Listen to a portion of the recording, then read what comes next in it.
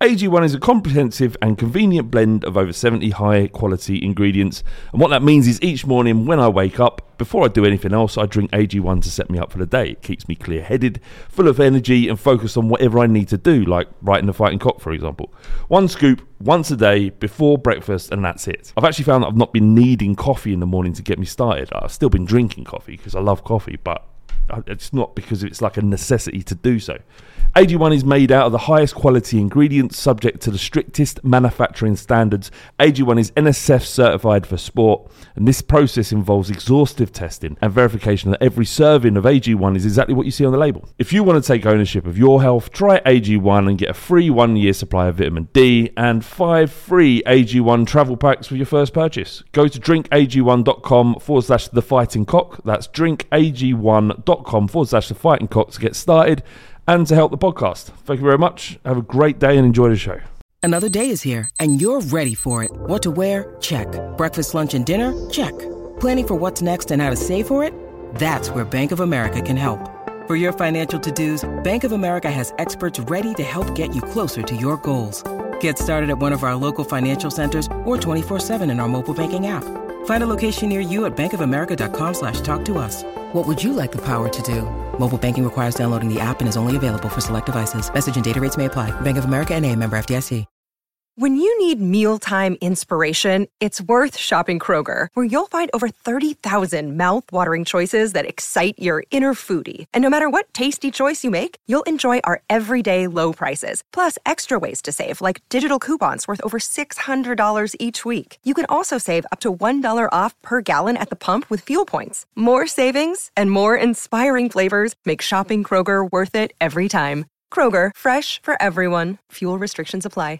This podcast is part of the Sports Social Podcast Network. This podcast is part of the Sports Social Podcast Network. This podcast is part of the Sports Social Podcast Network. This podcast is part of the Sports Social Podcast Network. This podcast is part of the Sports Social Podcast Network. This podcast is part of the Sports Social Podcast Network. This podcast is part of the Sports Social Podcast Network. This podcast is part of the Sports Social Podcast Network. This podcast is part of the Sports Social Podcast Network. This podcast is part of the Sports Social Podcast Network. This podcast is part of the Sports Social Podcast Network. Geico asks, how would you love a chance to save some money on insurance? Of course you would. And when it comes to great rates on insurance, Geico can help. Like with insurance for your car, truck, motorcycle, boat, and RV. Even help with homeowners or renters coverage. Plus, add an easy-to-use mobile app, available 24-hour roadside assistance, and more, and Geico is an easy choice. Switch today and see all the ways you could save. It's easy. Simply go to geico.com or contact your local agent today. This podcast is part of the Sports Social Podcast Network. This podcast is part of the Sports Social Podcast Network. Preview Newcastle, Watford, windy. Review. What? It's a review, mate. Review. News and articles, stuff that was written on the Fighting Cocks website. There's a story about poo at the end, so if that you don't like that sort of stuff, you turn off earlier. Some questions and that. It's the fighting. It's the fighting. Clock. It's the fighting. It's the fighting. Clock. Having a shambles here, boys. We started the podcast 3 times. Sorry, me. Fighting Cock, episode 48, season 8 of the Fighting Cock podcast. Today I'm joined by Felonious Phil. Hello. I've got Bardi. Hello. And I've had problems with my tooth, and I've taken lots of painkillers today, and I feel I feel like shit's going to come out of my mouth that I might regret. So apologies for that. And anything it does that's offensive, then you just forgive me. How you been, boys? Not bad. It's been a stressful week of football, just for the fact that we haven't necessarily got what we deserved, despite getting everything we deserved in terms of results. Does that make any sense? A little bit. Well, I'm pretty made up considering all the injuries I've had. It's continuing to get 3 points, and people thought we would struggle. We are struggling, but we're still winning, which is fundamentally what it's about.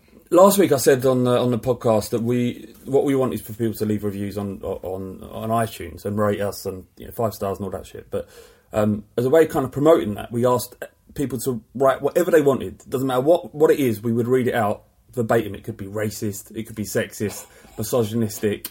It could be about midgets, whatever it is, right? we would have read it out, yeah.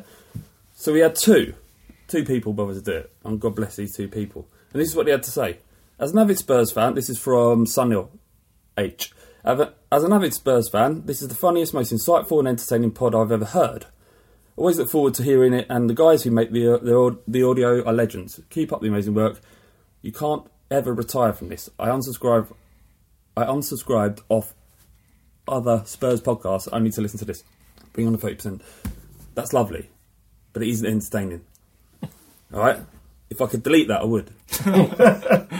Next one, from Crazy Baby 1984. He says, always look forward to listening to the pod, but especially when we had a bad result and the media sources talk as if we were going to get relegated. The pod brings a human element to a somewhat embarrassing world of football media. Just listened with my son Lincoln, who was born on the 27th of January. He enjoyed it too. Congratulations on having a kid. Lovely. Again, if I would delete that. It had no value here. What we want is people to write reviews of something that was, gives us a little bit of comedy, a little bit kind of on the edge, on the line, and then we'll read them out. If it's just praising us, then shove it up your arse. All right? Fair enough. Can't say further than that. Okay. Right. Let's get on with the pod then.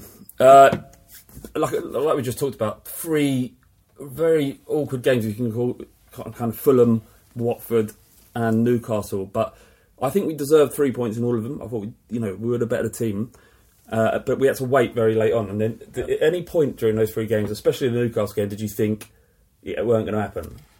I think the Fulham game and the Watford game have taught us that we can keep going till the end. And the fact that Newcastle were dropping deeper and deeper, and we were having stuff saved off the line, I did have faith we would score a goal. Obviously, I was still surprised when we did, because I keep the faith a lot. But, eventually you can't defend like that for 90 minutes and not concede at some point. What about you, T? Yeah, I was pretty confident we're going to score. We kept banging on the door. We kept pushing them further and further back. And I think when Everton had that shot cleared off the line, I thought, they can't keep this up. There's absolutely no way. And I just think having Son there is just the equaliser, really. I guess it's a bit like Deontay Wilder. He's always got the equaliser with the right hand. Son's got the equaliser, being able to shoot with either foot. And it's difficult to stop. You see it coming, but you can't stop it. Keeper could have done better, but we had Tim Krul, who had the game of his life a few years ago. We won't have that game again. He actually played pretty well, the goalkeeper. Yeah, he's very good. I think they signed for them last season, and he's done very well for them. And he's probably their man of the match, which says it all. But we deserve to win, and we just kept going. I mean, it's a patched up team, and we'll probably talk about the team that started in a bit. But I think we deserve to win, and I didn't really lose faith. Do you know, I think it's mental that Son's come from kind of being away twice. Yeah, he's landed. He played 90 minutes, scored in the last 10 minutes. And then our next league game, he's done it again. Yep. Scoring in the last 10 minutes. Jack Pitt-Brooke wrote a great article on Son today in The Independent, and he talks about just how important Son is to us, even more so than Eriksen, because I think Son's probably the only player apart from Kane who can win a game on his own with one run or one twist, and he's vital to us now, and he's become our most important player. We can survive without Kane, as we kind of doing now, but I don't know, when we don't have Son, we do struggle. Is it because he offers pace and a kind of directness that our other players don't? The strengths of Eriksen aren't that, and never will be. You kind of Lamella again. I think you made a comment on the WhatsApp group. Can you say that? Lamella is like putting on having great foreplay, then having to stop to put on a condom. Yeah, he builds that momentum. It's gonna happen. Yeah, it looks great, and then it just all of a sudden you start fiddling. And you get that smell of latex, and everything just kind of. When disappears. You've had that experience in your life, do you do you stop it? Everyone has to stop, and you've got to sit on the bed with your bare arse cheeks sitting out, and just put on this. And then you put it on the wrong way around, so it takes even longer. Oh, for fuck's sake. And then the missus is drying up. Things start. Well, I prefer fruit ones. They're quite strong. They don't break. Fruit ones. Yeah, fruit Durex. Yeah. But yeah, that's what Lamella is. Lamella is edging. Yeah. But bad edging, not good edging. Yeah. It's like you're going to explode, and then anyway. I mean, there's plenty to admire about Lamella. His work rate and the way he winds up his shithousing skills. There's plenty to admire, but I just think I personally reached that point a while ago where I think as a starter, he's just not good enough for what we need. I think what people don't see, what you won't see in stats, is how people like Lamella make other teams play, make them have to shape up against us. And Lamella is someone, fair enough, he's annoying, but he gave Newcastle stuff to think about, you know, and he could have scored that header as well. He didn't play well, I'm not going to say he did, but just his tenacity and his work rate does give teams something to think about, and that's probably something that Pochettino admires. Yeah, and it's an underrated thing because it's so difficult to break teams down like Newcastle and Watford and, you know, kind of Burnley this season as well, and having a player in there to cause a little bit of confusion, and the way he plays isn't conventional, the kind of rolling of the ball under the foot, the kind of carrying the ball, it kind of waits for the player to come out of position before passing, and that has a bigger effect on your overall ability to play football than it would be immediately obvious. Yeah, he's an instinctive footballer, and when he has time to think about stuff, I mean, we said about so many players, but let me put an example of that. You look at the Eriksen winning goal against Manchester City all those years ago, and that pass from Lamella was amazing. I remember it, yeah. You know, when he does stuff off the cuff, it's really good, but when there's an attack on the go and he's got to really think about what he's got to do next, sometimes he'll just stand on the ball, then the momentum's gone. One thing that occurred to me when I was watching the Watford game and the Newcastle one is how much, and this is an obvious thing, but how much class we have about the way we play football. How much better our footballers are than those teams. And I know that is obvious, but there was a grace to the way we were playing football, whereas other teams that are kind of lower down the league are kind of completely kind of void of all of that.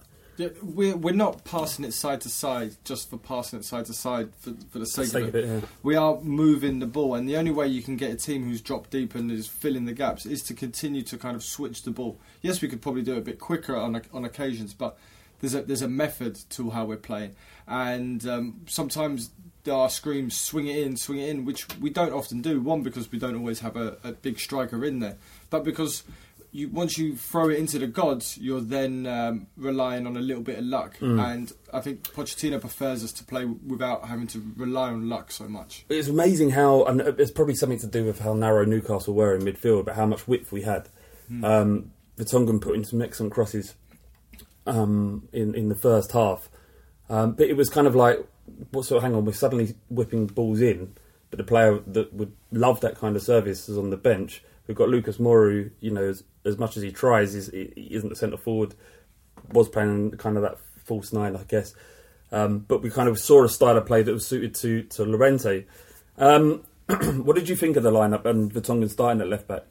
Is he just protecting Rose? Is that what's going on? Well, I don't know if Rose can play 2 games in a week. Yeah. It doesn't seem to start every game. From that point of view, the lineup was a bit weird, bit of a lopsided. He has got a history of rotating fullbacks game in, game out. To be fair, he's rotated the team a fair bit this season.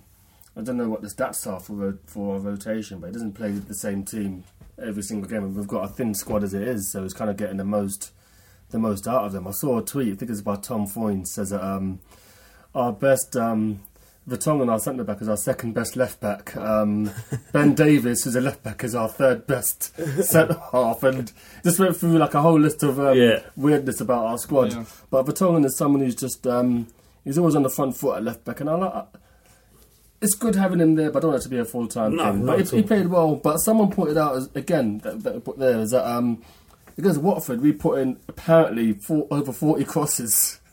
Against Watford, I didn't realise that. Because Watford, I didn't really watch the entire game. It seems like a lot. Yeah. I mean, Vertonghen was whipping in the crosses more often than Trippier was, but because Trippier and Walker, and Rose do get to the byline, then cut it back rather than just whipping it straight in. But Vertonghen's got a lovely left foot, and he proved that he may not have the kind of dynamism as Rose, but he's got a great cross on him. Have you seen a centre back at Spurs with as much kind of poise and grace as Vertonghen as a centre back? No. Not in my lifetime. No. It's beautiful the way he plays. Yeah, I mean, it's his 200th appearance. It feels like he's been at Tottenham forever. 7.5 years. Yeah, it's got to be our longest. hell. Yeah, it's got to be our longest serving player, isn't he? Oh no, Danny Rose. Yeah, I think Lloris joined a few months after him. They all joined in that one window. Same window, yeah. Ericsson, as his form hasn't been great in the last couple of games. Whereas I think we talked on here before. See, I said that every time the ball leaves his foot, it causes danger. Whereas he hasn't been able to do that. He's been closed down. I think this kind of ultra defensive play makes it very difficult for him to find the space, and the things that he was trying weren't coming off. I think Ericsson has suffered from not having Kane and Dele there as well, because he would that ball, that back post cross for Dele is it's their signature move. So I think he has suffered from not having the movement, especially when Son hasn't been there as well. So now with Son back and with Kane training again, I think Ericsson will pick it up again. But whereas Son is a player that can win games, Ericsson is still not quite that player that takes control of a match and kind of can pull us through a game on his own. Like when he's at the top of his form, he's impossible to play against because he's so good. But he's relying on his teammates. These things are said about Luka Modric, and I think we would give a bollock for Luka Modric in our team now. I just feel it is quite reactionary. A lot of the stuff that our fans say. I mean, Ericsson didn't play well against Newcastle. I'm not going to say he did, but to say that. I guess maybe he does need Dele Alli a little bit, but it's just one of those games. No one really covered themselves in glory last week. Son was trying a lot. I mean, I think Son's performance last Saturday is more about effort than actual things coming off. Yeah, for me. I was kind of waiting for a moment of magic to kind of turn the game on its head, and it was again the game was stunk out. I know that we kind of talk about what else are they going to do. They haven't got the players, but they were about as bad as fucking Burnley in terms of stinking the place out. And look, I understand it, but it was a terrible game of football. And, it was hard for any of our players to kind of cover themselves in glory. One who did, Llorente, again. I don't think Kane gets back in the first team. He's been involved in every goal he scored. Was it an assist for Son? Yeah, it was. It was an assist. Yeah, he scored header last week against Watford? Yeah. Did he score against Chelsea? Yeah. Yeah, he did. Oh, yeah, he did, yeah. Shit. What's that? But then he didn't give an assist for the winning goal against Fulham. So Hat-trick against Tranmere. Yeah. There we go. How many goals has he got this season? He's got to be 8 or something, hasn't he? He's got against West Ham. Yeah, fucking flying. Way back. What do you want? Well, Llorente's goal against Watford, that was his first Premier League goal in a year or something. You can nitpick. You can nitpick, but I mean, he's been better than I expected, because I expected him to be really shit. But there was that header where he's then turned around and started blaming the sun. Like, what the sun got in his eyes? Oh, come on, mate. What are you supposed to do? I know he's a professional footballer, but sometimes the elements are against you. I like the way how much he complained. Instead of just saying, fuck that up, he was like, the sun. Everyone needs to know the sun was in my eyes. Fucking take it down, you idiot. He had time to take it down. He did. He hasn't got the kind of most... he's...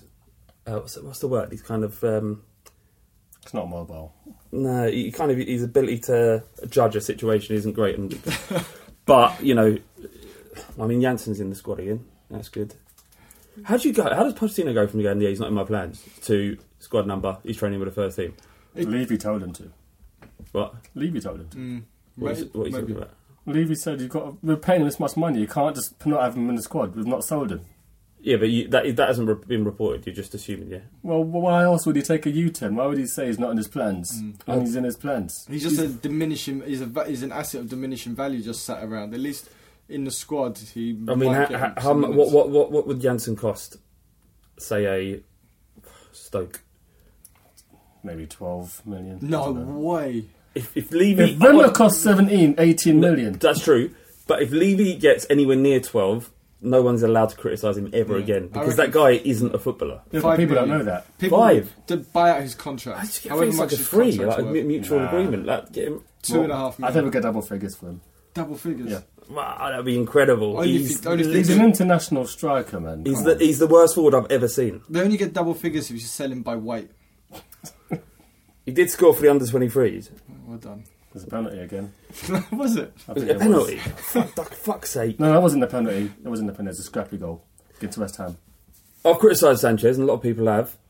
He had a decent game against Fulham, dealing with Mitrovic, but he had a fucking superb game against Newcastle. Rondon isn't a... he's difficult to deal with. He's strong. He's kind of... he does everything a kind of good, old-fashioned Venezuelan centre-forward does, which is... I don't know, you throw his weight around. He cuts him a long line of them. Yeah. Can you name another Venezuelan footballer? No. Benitez, the one that was at Birmingham City. Wasn't he from Ecuador? No, he was Ecuadorian. You should.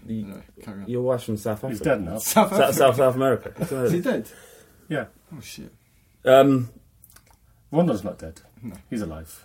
But I think some of the criticism towards Sanchez has been unfair. Massively, he's a kid. I'm a huge fan of Sanchez, and if you look at stats-wise this season, Spurs are conceding more chances this year than we were last season, and that comes down fundamentally because Sanchez playing more games. No, he played more games last year because of a lack of cover in midfield. Our midfield's gone to shit. So a lot of the times when he does get exposed, like the Palace goal, the striker came, the midfielder, whoever it was, just came running straight through. There was no. Yeah, I saw that. You gave the criticism to the midfield. We had both midfielders at left back. Sanchez got outpaced. Who was it you scored? Sanchez got outpaced by. It was a shot. Yeah. Anyway. But like you said, he is young, and he's handling of Rondon, someone who's done him previously. I think last season he got barged off. He got bullied by Rondon. Bullied, and kind of he is going to take time to kind of grow into himself, despite being quite a big geezer.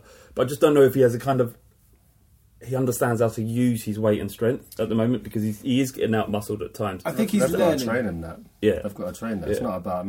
But Foyth is someone who's not massive, but he seems to know how to distribute his weight to not have that happen to him. But at the moment, it just seems to be two camps. It's like Sanchez versus Foyth. Why the fuck is it? Why is it?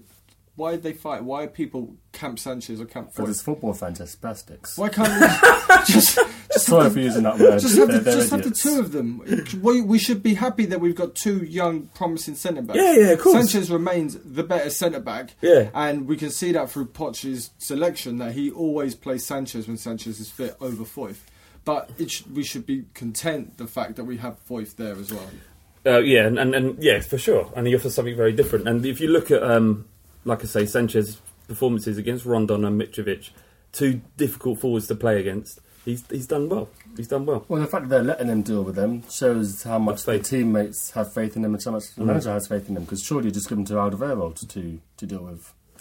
Totteridge Whetstone on Reddit said, should Harry Winks be getting more credit? Without him this season, we would have been screwed. He plays nearly every game for a really busy period as the only central midfielder on the pitch. And he's never let us down. Apparently, he's playing through the pain barrier as well. His ankles. Yeah. He's done amazing. He's done great. He doesn't let us down, and he does kind of embody again everything that Pochettino's about at Spurs. His work rate, his willingness to get on the ball, to be brave and bold. It's all there. I'm not sure he'll ever reach the levels of the kind of midfielder we aspire to have at the club. No, but. Why he's there and he's being trusted to play, he does incredible stuff. It's insane that him and Sissoko are first choice midfielders. It's like the time when we had Mason and Bensleb when they just came in, when Poch first joined. It was like no one would have guessed that at the start of the season. Nah, but we're a Champions League outfit now. Sissoko played well again. I'm not even mucking about. It's mental what's going on here. It is insane. It's like I've taken acid. He's fucking doping. He's doping 100%. He done his hamstring and he was back 2 weeks later. Yeah. He tried to carry on. He tried to run off a hamstring. It's like the one injury you can't run off, apart from like a broken leg. I was at that Man United game, and when he went down, you could hear the hamstring going. Yeah. And he got up, and it was just like they kind of just took it out. Yeah, I'll run it off. Yeah, like one of those cars that you could buy the kit for, and you just remove that one bit and put the new bit in. It's like, fuck. Like Formula 1 pit stop. Yeah, exactly. He's kind of just... I think he's kind of anabolic steroids. That's what's going on with Sergio. I think most top flight footballers are on it anyway, so... They all should be. They should all be on it. Yeah, we'll die at 40. You know what I mean? As long as we're entertained, just die young. Okay, hang on. Have your kids first, get your life insurance, but, just entertain us. Yeah, I didn't think that through. But what I'm saying is... I'm serious. Yeah, what sport it would be if everyone was just on steads. That's what I would like to see, the 100 metres Olympic final. Yeah. Of everybody on the drugs. Give them all. How fast can they run? Only 3 seconds. The only sports like combat sports, that shouldn't be done. But with football, just give them everything they want. Yeah. And one thing I don't get with football, right, is when like players get banned for doing gear or smoking weed. Like, two of the worst drugs for an athlete. Like, that doesn't help them at all. Weed helps, but not coke. In what way does weed help? I can't even get off my sofa, let alone fucking Joe run. Rogan's talked about it, in that it can help reaction times in Twitch and all that. What? All that bullshit. That's not why Chris Armstrong smoked weed that time. But there's a lot of basketball players who do it, and it's for... Do they get done over there as well? It's one of those open secrets that players It's legal do it now, isn't it? Yeah, in some states, yeah. You see, there's one state that's going to push for the legalisation of magic mushrooms. Fucking hell. It's happening. It's happening, boys. If there's a Spurs supporters group in this state and you want to invite us, you want to pay for us all our airfare, Yeah, fucking... we'll do a live show on shrooms. See, Texas... No, that's not possible. I've done it. It'd be really hard. Okay, after the show. After the show. We had a message from Texas Spurs. Like, Ricky was talking to one of them on Twitter, and like Rick said, it'd be amazing to go out there. And they were like, yeah, come. And then they sent us a DM, and I was like, we'd love to, but it costs a fortune. And then the guy put down a kind of way for us to raise the money to go out to fucking Texas and do a show there. Fucking madness. I love it. It's still like a fucking terrifying prospect. It really is. It would cost a fucking fortune. I don't know how we do that, but they seem to think it's possible, so who are we to say no? Yeah. But I was going to say, the article that Bardi referenced earlier on talks about Son being almost like a leader in a way. Do you see that in him? No. In Son? Yeah. Leader from his effort and energy. In a traditional ways, in like banging your chest and getting stuck in, no. But don't really get those anymore. But in the way he plays, in the way like kind of Beckham was a leader by setting an example and doing amazing things, yeah, for sure. Son is a leader. Yeah. He's captain of his country, so he's probably used to having the weight of a nation on him. Yeah, that's it's weird. You wouldn't. Excuse me. In kind of international tournaments, it seems to just be that the best player gets the armband rather than it. Not that it matters anymore, anyway. Do you think that Qatar's just done Tottenham a massive favour, though? What is that? If Son wasn't, because if Son wasn't available for those last two games, it could have been a bit nasty. Oh yeah, it would have been fucked. We put out a poll on Twitter. It says, "What result did you want from the City versus Scum game?" The options were City Scum, obviously, or a draw. 53% said City, 40% said a draw, and 7% said Scum. Who are these people? That's 7%. Arsenal fans, Arsenal fans, you reckon? Yeah, that's a lot. Arsenal fans who follow our podcast account. Yeah, but there was 3,500 people voted. That's a sizable chunk. That's a couple hundred. No, there were Spurs in there, definitely. Yeah, but they probably want City to drop points so we can, keep being a title race. Did you watch the game? No. I watched it. I thought it was going to be amazing after the first minute. I was really looking forward to it. Then I got nervous. Yeah. But then it all ended up all right. It was just a kind of complete... They didn't offer anything, Arsenal, really. They were okay in patches, but they weren't kind of... there's a lot wrong at that club. You retweeted a good tweet, and I know you've got to remember it. What? You retweeted something yesterday. From where? From George Weah's cousin. That tweet. Oh, fuck yeah, let me read that.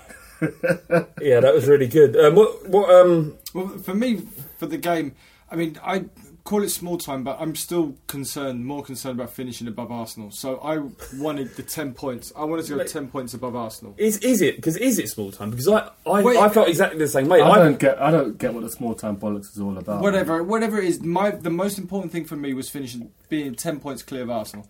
Now we got that nice fucking wedge of what do you call a space? Now you look up. Yeah, now we start looking up. Now we've got that thing between us. It's been 13 points before, though. Yeah, so but that's a comfort zone. We're going to finish above them anyway. Do you know how I feel about kind of thinking things into reality? No, we're going to finish above them comfortably. Follow this geezer on Twitter. He's kind of Weah's cousin, George Weah's cousin. He's very funny. Got a big account now. He said about Arsenal signing Denis Suarez. Instead of signing Denis Suarez instead of a centre-back is the most Arsenal thing of all time. I'm not entirely convinced he didn't already play for them.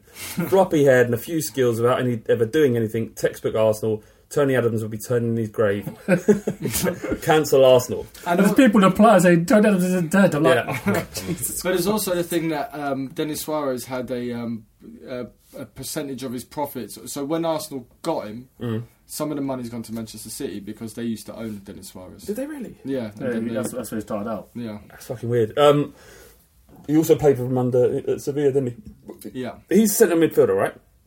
Denis Suarez. Well, you'd kind of put him wide because he'd just get fucking a train would run through it. But is his main position a number 8? No, I don't think so. I think it is, because I know that Paulinho kept him out of that Barcelona team last season. So he's definitely a number 8. Okay. Yeah? So Paulinho's better than Suarez. Yeah, that's what I'm saying. But what I found quite funny about it was a few years ago Arsenal were trying to sign Luis Suarez, and their sites have gone so much now. It's symbolic. Yeah, it's a symbolic signing. Beautiful. Well, we are 10 points clear of him. It does feel good. Like you say, that's a big fucking number of points. That is a big gap. Considering that they're giving it all a large and they beat us at their patch in the league. They went above us that day, didn't they? They did, yeah.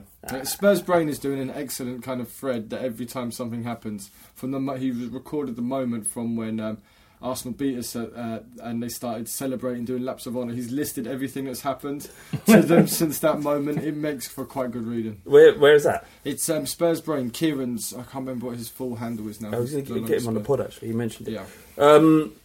Pochettino was asked if he was going to watch a game, to which he said, no, actually, that isn't 100% right. He said, do you want Arsenal to win? Yeah. And he said, no, never. He goes, we will deal with whatever result, and what will be. But I just love the fact that he knew. He does know. He understands rivalry. He would never manage Barcelona. He's said that many times. He gets rivalries. Yeah, do you want Arsenal to win? No, never. He just kind of looked at him in kind of bemused way. I don't want them to win. I mean, it's like West Ham are playing Liverpool tonight. Don't really want West Ham to win. I want West Ham. I think West Ham are so crap, it doesn't really matter. So maybe if they win, it'll be a bit amusing from that point of view. I definitely want West Ham to win again. I fucking hate Liverpool so much more.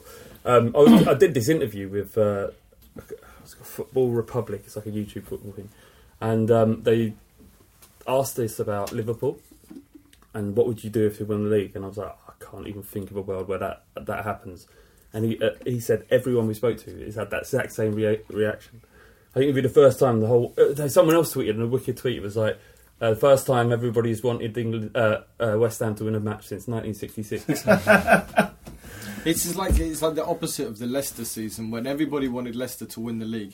This season, nobody wants Liverpool to win the league. I've made peace with it. They're going to win it now. I mean, you think? I think City shitting a bed over Christmas is just going to be what has made this happen. If they'd won their games over Christmas, and even the Newcastle game, just City are just Tottenham but financially doped. They just shit the bed so much. If we'd beaten Man United at home, which we should have done, and not capitulated against Wolves, we'd be top of the league right now. It's fucking crazy.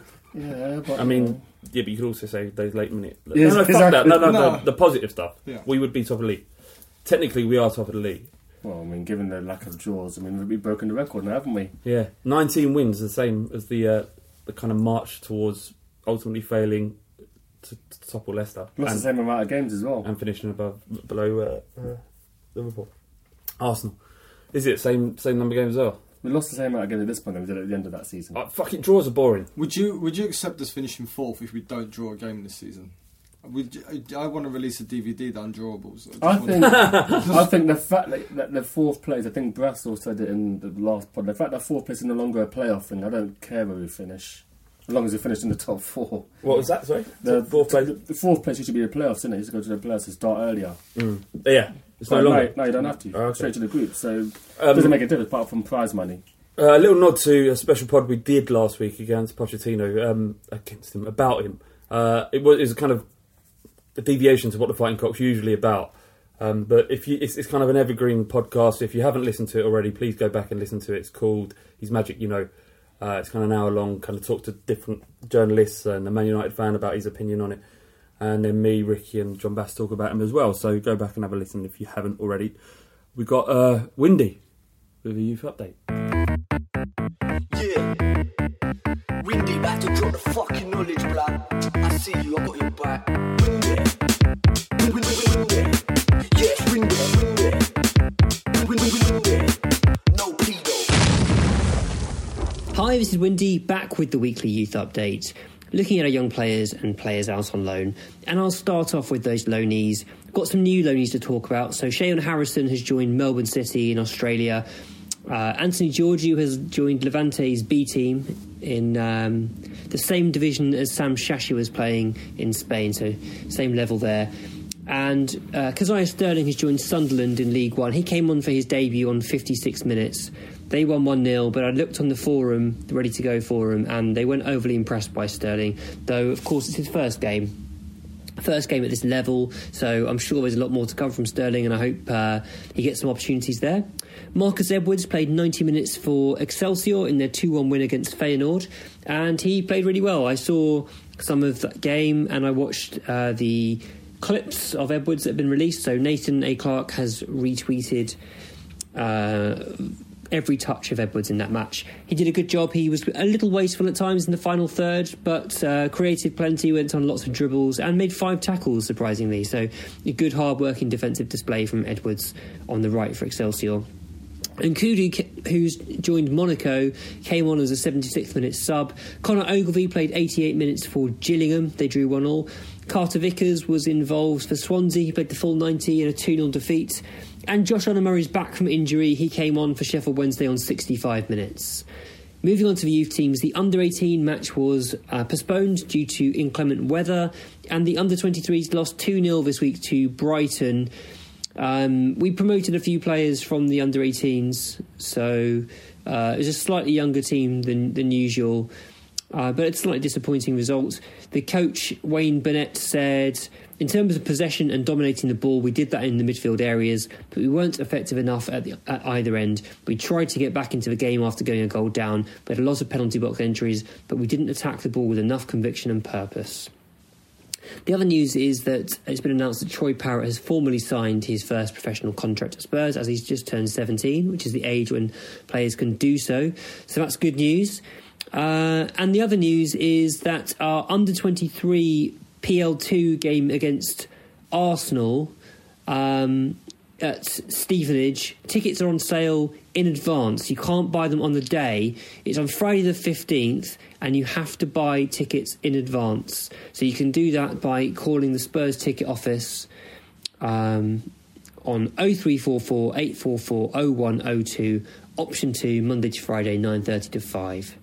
That's it for this week. If you're interested in more on our young players, follow me on Twitter at Windy Coys. That's Coys for Common You Spurs.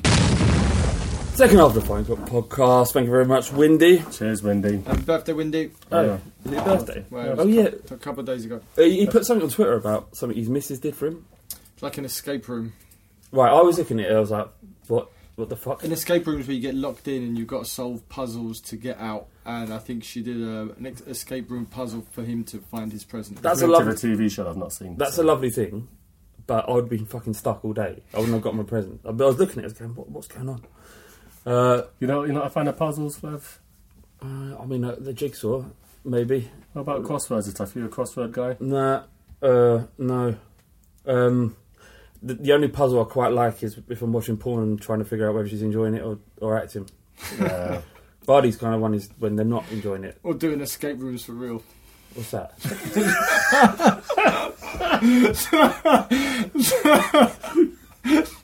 What do you mean? Having someone locked up in your house? Yeah. No. Anyway, yeah. What I remember about the puzzle is when we beat Fulham, someone sent a tweet in that his wife had been doing a 1,000-piece jigsaw puzzle, and when Harry Winks scored that last-minute goal, he stood up and he just booted it across the room. That still makes me laugh. That is incredible. Send us emails about the kind of most mental you've ever gone on a football or after Spurs scored. So locking people up in the room, is that what you're doing? It's just roleplay, isn't it? It's roleplay, isn't it? How big's it? It's not like Joseph Fritzl or anything like that. No, you haven't built a dungeon. No. There was this... Fuck, I wouldn't say it. I'm not even drunk, but I wouldn't say it. So there's a woman who had a bit of a rape fantasy, yeah? And I don't think... Basically, I bet was a surprise there. So he came with some kind of A-team van and runs it open at the back. Oh so he drives up alongside her, screeched his tyres, pulled her to the van, and... She wasn't aware? I don't think she was, no. Oh my God. Jesus Christ. I'm not going to crack on. A mate of yours? No. It's one of those, like on Reddit when people ask what's the... That was one of us. No, look, I get whatever kinks you're in. What the hell have we got here? Whatever kinks you're into is fine. That's good. I think that Reddit fetish that I put on Twitter was just, dearie me. What? basically people said, what was the craziest fetish you've had? Oh yeah, I haven't read it. Well, you should have kind of put some together. It's when because one guy was shagging a girl, yeah. And he says to her, "Say you're 12." She's like, "What?" Oh my god! Say you're 12. What? Say you're 12. She said, "I'm 12," and he just came. And the thing is, it's problematic because it's obviously it's problematic. Yeah, but it's more of a WTF laugh. Like, what the fuck? Some very disturbed people out there. I guess. I mean. Fuck. Let's just leave it. Anyway, but sometimes it's better if you're gonna do a sexual fantasy. It's better to do it somewhere like that where she's not 12. Anyway. Yeah, you're not committing a heinous crime. Yeah. That is better. Yes, buddy. It's a lot better. We've kind of requesting articles from people that listen to the podcast or fancy writing. You can submit your articles to thefightingcock.co.uk/write. Be amazing if you do. We've had a couple that have been a little bit, well, one especially has been a bit contentious. Written by Dan Safai. His article was about supporting Pochettino and Levy now that kind of unconditionally it's about time that we get behind both of them. And there was a lot of conversation and chatter about on Twitter underneath the kind of thread.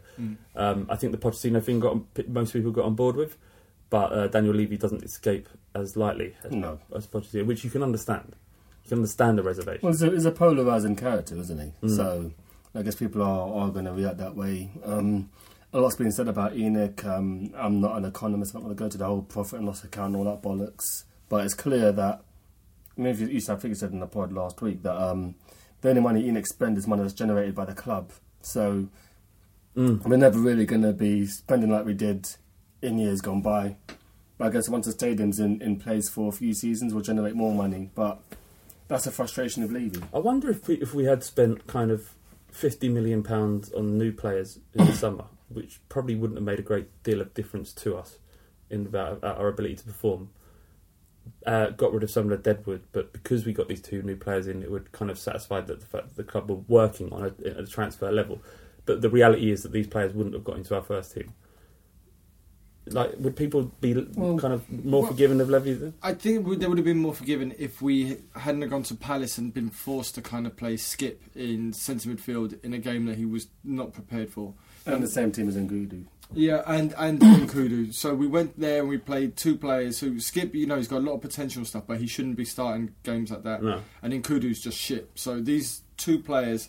Shouldn't have been near the team. They shouldn't have been anywhere near the team. And had we bought a centre midfielder and had another option up front, then they wouldn't have played. Harry Redknapp was on an interview with BT Sport and said he knows for a fact, i.e. he knows, and you have to presume he's telling the truth because obviously he must have contacts inside football, that Pochettino didn't want to bring anyone in. It was Pochettino's choice. Yeah. So does that not absolve Levy somewhat? Or is he just being a nodding dog? Is that... Well, that's a problem though. I mean... why would Pochettino have a situation like we did against Palace by choice? You've let Dembele go. Fair enough, Dembele is not what he was, but he could have done the job against Palace, for example. Yeah. That's a business decision, though, isn't it? Yeah, I just think having two windows and not signing anyone, that's just insanity. But I mean, the article made a lot of good points. I mean, we've got to back. Ultimately, when we break it down to brass tacks, we've got to support and we've got to back the team. I don't think we need to agree. I don't think it's necessary to agree with the chairman. But I think some issues with the article was it was so conclusive and kind of unaccepting of any failures that Levy might have had, and I think that's what got people's backs up. Yeah, I think by the end of the season we'll probably do a podcast about Levy and hopefully have both sides represented, because the people who are having their Twitter profiles #EnochOut, there's a lot of they're generally not the most articulate of people, and that's not an insult or a slight, but it's just a case of fuck him out of our club, Enoch. The scene is, I'm sure that we're going to find some people who have a bit more have actual proper facts. And they scream, say you're 12 during sex. 13. 30. But the Enoch out, Levy out thing. Anyone has seen Nathan Barley? I didn't just say that. Nathan Barley's Nathan from the extra inch. The Levy out and Enoch out thing has been going on for a long time, since I've been on Twitter. So yeah. Did you see the protests against Watford? Or the one bloke with the yeah. I mean, what? I thought there was going to be lots of people there. as I've said all along, if you feel that strongly, mobilise the recruit He's and doing do something something. about it. He's doing something about it by his own, but I just think ultimately you've got to put your money where your mouth is. If you feel that strongly about something, you can't just keep saying it. You've got to do something. Legally do something. Try and do something about it. Do something. Yeah, I've just finished reading The Club, which is an excellent book on the history of the Premier League. And as you get to the latter chapters, you kind of realise that what the fans actually feel doesn't really matter to the clubs. It's all about getting that global television rights. Yeah, that's absolutely. What it's I mean, one guy waving an A4 piece of paper is not even going to register. You could have 1,000 people mobilised screaming, "Leave you out," and it would make no difference. Wouldn't make a difference at all. I mean, as you said last week, we make more money from the Dortmund games than we will do by getting through in the FA Cup. Yeah. When you've got that inequality, then that's what's going to happen. Yeah, for sure, definitely. Troy Parrott signed a new contract. Yeah, 17. We got asked a question, but I forget the bloke's name. What were you doing when you turned 17? Oh. And one of the best answers to that was shagging the bed. Yeah. 17, not a great deal, really. I can't... Bardi, you must have something. You must have something mental. Bardi's got a story for everything. Like something mental must have happened. But I know shag. Well, when you were 17, it was literally about trying to shag trying to come without using your hands. So anything where you could involve friction. What? So I understand why the guy said. Understand? Yeah, exactly. That's what life was about at 17. Pretty much. He was trying to touch a woman. What did you come up with? Just beds, cushions, sofas. I never did that. It was all about just trying to touch women. Are you trying to do that at 17? Yeah, for sure. Yeah, definitely. But no, I had a girlfriend at 17, so no, I was 18. It doesn't matter. This is not important. Sam Marlowe submitted an article about Martin Jol, his time at Tottenham, and this really did strike a chord as well because I think it's something that everyone's been aware of for so long about how good a manager he is, or was at the time. I mean, he had his massive limitations, don't get me wrong, and wouldn't work now. But at the right time, right place, when Jack Santini left, he kind of came into the kind of club with the right ethos and right kind of way of playing. And timed really well because we had a good core of players, of English players, and then we had a couple of what's some poor players. Huh? We also had some really poor players. Yeah, but our core was good. Yeah.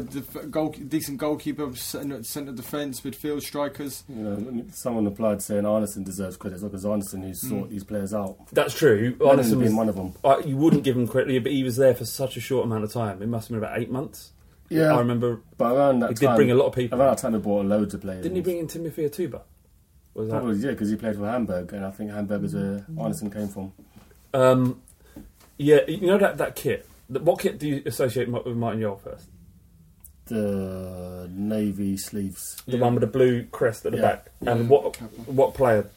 The navy blue sleeves. Yeah, the Kappa kit. It was white body, and the sleeves were yellow. Sorry, the sleeves were navy, but then. So that's like Davids. That's a Carrick season. Carrick. I always think of Carrick. So I think the next season one we had like the blue kind of crescent on the back. The white one, we had Mansion. Mansion? The Mansion kit. Oh, fuck, you had a chocolate, the poo kit. Yeah. And just Tom Huddleston in it. That's all. I think because of qualified for Europe that season, isn't it? That's probably why I remember it more. Yeah. Because the first season we didn't qualify. 2006. Yeah. Remember the first season we had 43 games or something like that all season because we got knocked out of the cups in the first the first attempt. Do you remember the Leicester game? We were 2-0 up. I think Starteri scored an absolute blinder and they beat us 3-2. Yeah. De Vries scored their win. I remember so vividly. Didn't we lose in League Cup to Grimsby away? But Lennon made his debut, and even though we'd lost, Lennon's debut was 16, wasn't he? Yeah, it was a bit of hope there. Grimsby, fuck man. What's your lasting memories of Martin Jol? Was it kind of just the sense, the kind of feeling we had around the club? It just made us proud again because before that we were just kind of like not really going anywhere really, and I think that summer we had a new director of football, which was Arneson. We had Jack Santini as a boss. Seemed like a big change. Yeah, it seemed like a massive sea change. And then we bought Michael Carrick, who was relegated to West Ham. Don't know if he got relegated the season before. And we bought his new and exciting players. We bought shitloads of players then. And it's just a whole new feeling of optimism. And when we played Arsenal, we felt more confident than we had in the previous years. You know, before that, keep the score down. But then at that point, it's like, you know, we could do something. We started getting results at Highbury as well. There was the season when wasn't it Yol and Wenger actually squared up to one another? Yeah, Robbie Keane. Yeah, and it was just like it was nice to have a manager who you knew could probably kill the Arsenal manager. We also got our first victory over Chelsea in the league for like 20 years or whatever it was. Yeah, Lennon, limbs. Yeah, so it was a kind of it transformed our club from being that kind of soft as shit. And don't get me wrong, we still weren't incredible then, but it kind of was the kind of stepping stones towards what happened, and that was the point of this article, all of which you can see on the fightingcock.co.uk. But the point of it was that these were the seeds of what we can kind of enjoy and experience now. Yeah. Yeah. Okay, so remember we set up Soldiers Lost in Battle. It's about how you kind of managed to watch football despite things or obstacles getting in your way to prevent you from. So for you, it'd be like going to IKEA, buddy. That would be your Soldiers Lost in Battle. Okay. Sorry. That's all right. Well, you said dungeons, the dungeon and stuff, so that can't be that bad. No. But what kind of people have been kind of reacting to is the story about poo. Yeah, the tile. Fuck me. Oh, mate, that was fucking mad. We got this one though, and the person has asked to remain nameless. Do you want me to read it? Yeah, for good reason. Seeing as you're a bit high. Yeah, I'm fucked. Okay, so Sanger says, that's a shit story. Is that the title of the story? So that's the new segment. That's a shit story. Okay. I was listening to the podcast the other day. Hold on. Okay. I've read this for the first time, so I've not read it before. So I was listening to the podcast the other day and heard you talking about weird shit-related stories. I want to send you this story because it's about shit, but it was so weird I decided to send it in anonymously so no one could track me. I'm a girl, by the way. Fuck me. So I met this guy on Tinder. Oh, God. I went round to his house and we were having some drinks and everything was going fine until I realised I needed this shit. I asked if I could use his bathroom and he said yes, but asked if I could just tidy up in there before because he didn't want me going into his dirty bathroom. I didn't think anything of this and didn't question it, so I went to go clean it. He said it would be a couple of minutes. Fast forward 15 minutes and he's still in the bathroom, whilst I'm now desperate for shit. So much so that I shut myself in the hall outside while I was waiting. I was so embarrassed by what I'd done that I went upstairs to try and clean myself up, hopefully find another bathroom up there. I was so panicked at this stage that I stayed up there for 20 minutes trying to figure out what I was going to do. This is where the story takes a turn. When I eventually came downstairs, he thought I'd left, but he was wanking himself over my shit. I can only assume he had a shit fetish, so he locked himself in the bathroom because he wanted me to shit myself. So yeah, that's my weirdest story. That's amazing. It is amazing, but it's not over, right? Because I've got some questions that need to be answered. Go on then. Let's unpack this. Yeah, let's unpack this. And please do respond using your kind of throwaway email. My assumption would be when you said he needed a loo that it would be for a wee. So how would he have known that that's what that you needed the loo for?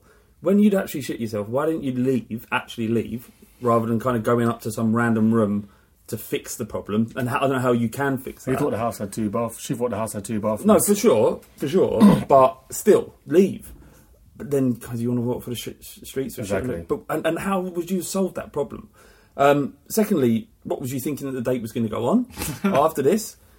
And this is what happens when you meet someone on Tinder you don't know and just go around their house. Why would you go around someone's house on a Tinder date? I mean, obviously I know why for some reasons, but it could be an axe murderer. Maybe they'd been out. Maybe they'd been out. Look, full disclosure, I followed through a couple of times when drunk. And you go to a loo, right? You wipe yourself up. You leave it. You put the boxes behind the cistern or in the corner. Yeah. And you move on. That's probably what she wanted to do. Or maybe she wanted to put it in the dustbin. I don't know. Maybe that was her thinking, to find a bathroom and clean up. And when you say he was wanking to your shit, how did she? What? Where? Did he put it on a platter or something? Where she put her ear to the bathroom door, I suppose. Well, some fell on the floor. Is that what happened? Oh, so can you please kind of clear this up? This could be like white teeth. Well, a poo version. This could be like a 3-4 part. And what happened afterwards? What, did you just sort of laugh it off and crack on? Yeah, we need to put on Netflix? We need answers, yeah. Guardians of the Galaxy? What happened? Did she ask him if he needed a hand? Is that what... I mean, yes, that could have happened. Let us know. How would you feel if you were her Sick. and you realised that a girl had a poo fetish? No. I mean, you can't. What? I mean, it's such... Look, I feel sorry for these people because they need to find others like them. There's a website where you can match on that. Jesus. So, like, you find your kinks and... obviously, it filters to the people who match that kink. That is a golden idea. This was I thought of it first. Yeah. No, I mean, you can't. You can't. I mean, you just there's things that people want to do in their current relationships. They know that their missus will never go for. I don't know, like buggery. No, in the bed. No. I think we've covered that comprehensively. There was another one, but I'm going to save it for next week because I think that's a lot, isn't it? I met this guy at the social, and he's a Spurs fan. He's launched an app that he wanted me to talk about. He first offered to pay, but because I'm a nice guy, I said no. Richard and Toby, both Spurs fans, season ticket holders, have recently launched a new website, sportsesh.com, which connects sports fans online and in real life wherever they're based. Sports Sesh users can sign up for free and find local bars showing television sports across the UK further afield. This is a rapidly expanding feature that is set to become the most comprehensive impartial database of its kind. Search for and connect with... Basically, download the app. You can find places to watch football with like-minded fans of your own club, anywhere in the world. Which is good because the Fighting Cock Social could be on there. There was a bit of a concern with that though because this is their business, their livelihood. What are you doing? Well, it's like Dragon's Den. Put the business in front of us. We've got our concerns. Is it? What if they say, watch Spurs v Chelsea at the 12 pins? They've got to have some kind of filter which says, well, you can't watch it at this pub because you might get your face smashed in. Yeah, so well, I don't know, you might go to a West Ham pub. So some nutty Spurs fan sets up the meet at the 12 pin in Finsbury Park. Fucking love it. Speaking of which, are you allowed to talk about the project you're working on? What one? The one about Tottenham Boys We Are? Yeah. I've talked about it on the pod, I think, before. We're kind of doing... Everybody knows... a lot of people know about this book, Tottenham Boys We Are Here. It's produced in 1978 by a kind of student photographer called Paul Womble. As I understand it, he got a grant to do this project. And he followed Tottenham around when they were in the first division and took pictures, made a bit of photojournalism, kind of culturally significant work. And I've known about it since I was in my teens because my brother had a copy of it. And it was, when it was produced, there's only like 150 of them available and it was sold on the high road. They naturally sold out. That original copy now must be worth thousands because a colour photo reprint that was produced some point, probably early 2000s, that sells for about £1,000 on Amazon now if you've got one. So my brother owns a copy of that. Anyway, I've been fascinated by this book for ages, and we've found some people that are in it. We've found some people that are kind of going to talk about what it was like following Spurs back then and what culture was like and what football culture was like and the punk scene around it. And also we're trying to track down Paul Womble, which has been an absolute fucking nightmare. Every single alleyway that I've walked down to try and find him, there's been no one there. It's been just... It's like a crackhead alleyway walking down there. Nothing but kind of misery. Anyway, so we still can't find him, but we don't need him to produce, kind of be in the film to make it, but it would be a nice juxtaposition between someone who's become a hugely successful person in the art world and football culture in the 1970s. Yeah. So that film we're working on, I mean, we're hoping to get it out in the summer, but it's kind of... We're doing our first shoot tomorrow. Oh, okay. In Tottenham. I won't say where because all the fans have come down. People are weird. Yeah. No, they're not weird. Spurs Barcelona says, a hacker tells you their footage from your webcam of you watching horrendous porn. The video is split screen so people can see what you're watching. He threatens to release it to everyone who you've ever known. You can only stop by making Ken go to Woolwich. What would you do? Okay, no, you've got to go. I haven't seen... I don't think I'm watching porn that's any different from any other man. No, I don't think I'm watching anything. But everybody's going to get a video of you cracking one off. Everybody. I'm not bothered about that so much, because even that I can kind of deal with, because... Everyone does it. Everyone does it. But there may be some kind of kinks that I'm into, what porn I'm watching that might get me in trouble. And that's nothing illegal. No, illegal. No. Just put that line there. I've never watched anything illegal. I never go beyond Pornhub, but there is some mental stuff on there. And the older you get, the harder it is to get one off. You know what I mean? You got to go a bit further. Yeah. I mean, I saw something about there's a genre called giantess, where women are gigantic. Like, not gigantic as in fat, but gigantic as in really tall. T loves a strong woman. And and they get like, and they're that little guys who are like 5'5". Just getting thrown around by the woman. Yeah, mate, it's incredible. Mental. T always talking. T wants to be picked up and fucked. I don't want to be picked up. I like watching it. I like watching it happen to other people. I have to lose a bit more weight for that to happen. No, it's fair enough. Bardi, I'm not even going to ask you because you know that the answer is Kane going to Woolwich. Well, you said the same. Kane going to No, I know. I'm just saying. I'm not. I think going to ask you. I think I'll probably have to do that. Yeah, Kane go to Woolwich. Because you've got to think about what happens to your life afterwards. Because your missus probably leaves you. Yeah, I'll be able to get a job. Yeah, it's in the ether forever. Yeah. Yeah, I mean... It'd be on your LinkedIn profile, imagine. People go there. Yeah, people know. I'd like to change my name by deed poll and just disappear. Yeah, you'd actually... You'd feel like you're on the register. Yeah, pretty much. Centrepiece1 on Twitter says, is there a player who you get nervous, excited in front of goal because you desperately want him to score? I think he gave an example about Lamelo. Yeah, I remember when Janssen, first season, I was like desperate for him to score. Soldado. Yeah, that was another Paulinho, I used to be desperate for Paulinho to score, still am. I think Sissoko is obviously that guy right now. So that would be amazing. He deserves one. He had a decent chance against Newcastle on the volley. Yeah, it was a good side foot there. Not bad. But the rebound, no one was there. It's so annoying. Zakora historically, because he never did get a goal. Stefan Freund is another one, didn't get a goal. I hated all that. Fucking Stefan Freund. I was glad when he left. I know Stefan Freund loves me, but fucking... Firstly, he doesn't love you. And secondly, he was garbage. He was. And thirdly, he let Roy Keane chase him around the pitch and he ran away. Was it Keane or Ferguson? Roy Keane, I think. Yeah, Ferguson's scary as fuck. Probably the scariest footballer we've had in the Premier League. Oh, Duncan Ferguson. Yeah. Do you remember that when he punched the geezer in the stomach against Wigan? Oh, God, yeah. And Jimmy Butler was looking at him like he's fucking mad. He went to prison and no one touched him in prison. The Scottish prison as well, so not like no soft, cushy one as well. Yeah, I'd probably say Zakora and Sissoko modern day. Sissoko, definitely. I'm hoping Sissoko saves it for a massive game. Yeah. Sissoko will see... Opening game at the new stadium. Who would score the first goal at the new stadium? Who would you love? Kane should score it just for, Symmetry. Symmetry, exactly. But can you imagine Sissoko scores a last-minute winner against Arsenal to make it 4-3? That would be... Because I remember him scoring some fucking rifled shots for Newcastle. Yeah. Did I remember that right? Yeah, he scored a goal against Chelsea, I think, in his debut. Yeah. Footy Logic, it says, would you rather shit in the only toilet at a crowded house party knowing it would stink and clog the toilet, or shit privately in garden bushes?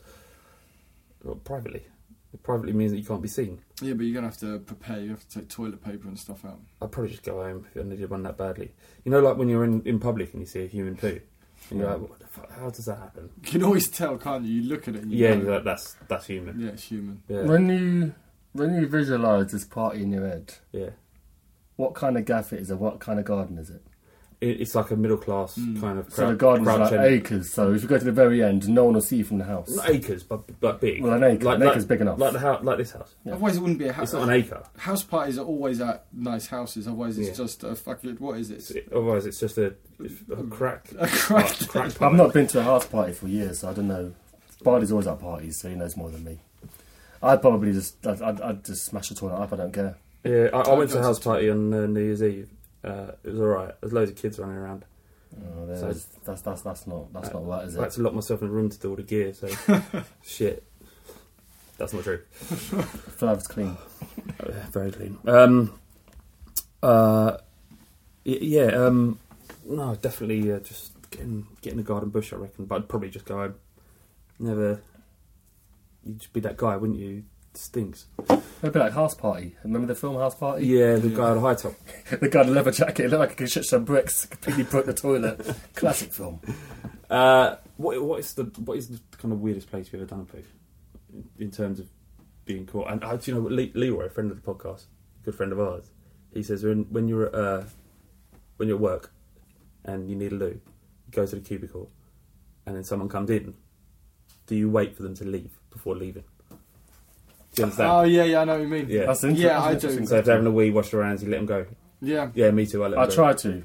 Sometimes. Sometimes you think, fuck them. No, sometimes if I'm in the middle of something important, I need to go for a poo, then I have to go back to my desk. Then I'll just do the walk of shame. Something important. Sometimes I like coming out of the cubicle, washing my hands, and then someone else coming into the toilet, and then watching them. They know there's a good chance I've had a shit, and they've got a choice of 1 in 3. And watching to see whether or not they go into my cubicle and whether or not they got the man enough to stick it out, or they bottle it and come out. They get hit in the face with a poo. I feel pride in a walk back. I'm like, exactly. Fuck you, mate. Can't take you. Yeah, get out of my face. Josh Dean Yid says, do you think Kane's closeness to New England Patriots could help us in the short term? Their success has been astonishing, and small things Kane talks about with Brady could be relayed and maybe, just maybe, help the mentality so that one day win a semi-final at least. No, it's madness. Well, Kane, I probably think maybe it could rub off on him a bit, but I just think there's so many variables. Though. I mean, it's a bit like Kane being friendly with, I don't know, fucking Stephen Redgrave and Daley Thompson. These guys have won countless medals. If you're playing for a team who won't sign a fucking player, you're not going to win the league because of... What is the New England Patriots? They are the team who won the Super Bowl yesterday in the NFL. And they're a very successful team. And Tom Brady was someone who started out not very highly rated. A bit like Kane, really. And he made it big. Best quarterback of all time. The old gridiron. Yeah, the old gridiron, the old pigskin. Pigskin. Massive fans, the three of us, as you can tell. Last Chance U was good. It's amazing that, yeah. When they went back to don't want to spoil it for them, but I was quite sad. Yeah, I celebrated touchdowns like Spurs scoring. So watching that, it was so good. I got recommended QB1. I didn't enjoy it. Okay, is that it? That's it, isn't it? Well, that's pretty much it, really. Thank you, boys, for coming down. Let us know any other stories you've got, the most mental way you've ever celebrated a Spurs goal and the things that have happened. We'll see you next... Actually, towards the end of the week. Putting out another pod towards the end of the week. Yeah. Thank you. Cheers. Bye.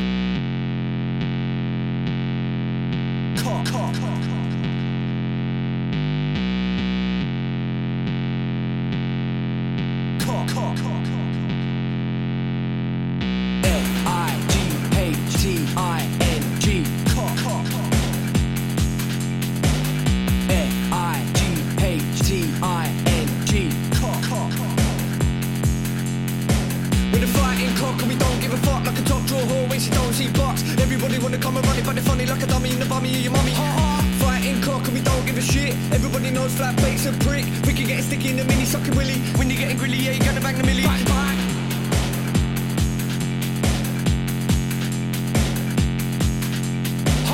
F-I-G-H-T-I-N-G.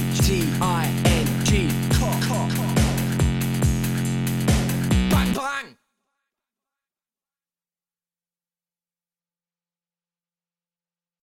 Sports Social Podcast Network.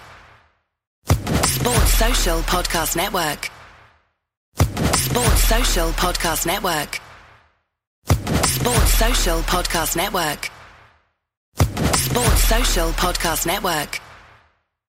Sports Social Podcast Network. Sports Social Podcast Network. Sports Social Podcast Network. Sports Social Podcast Network.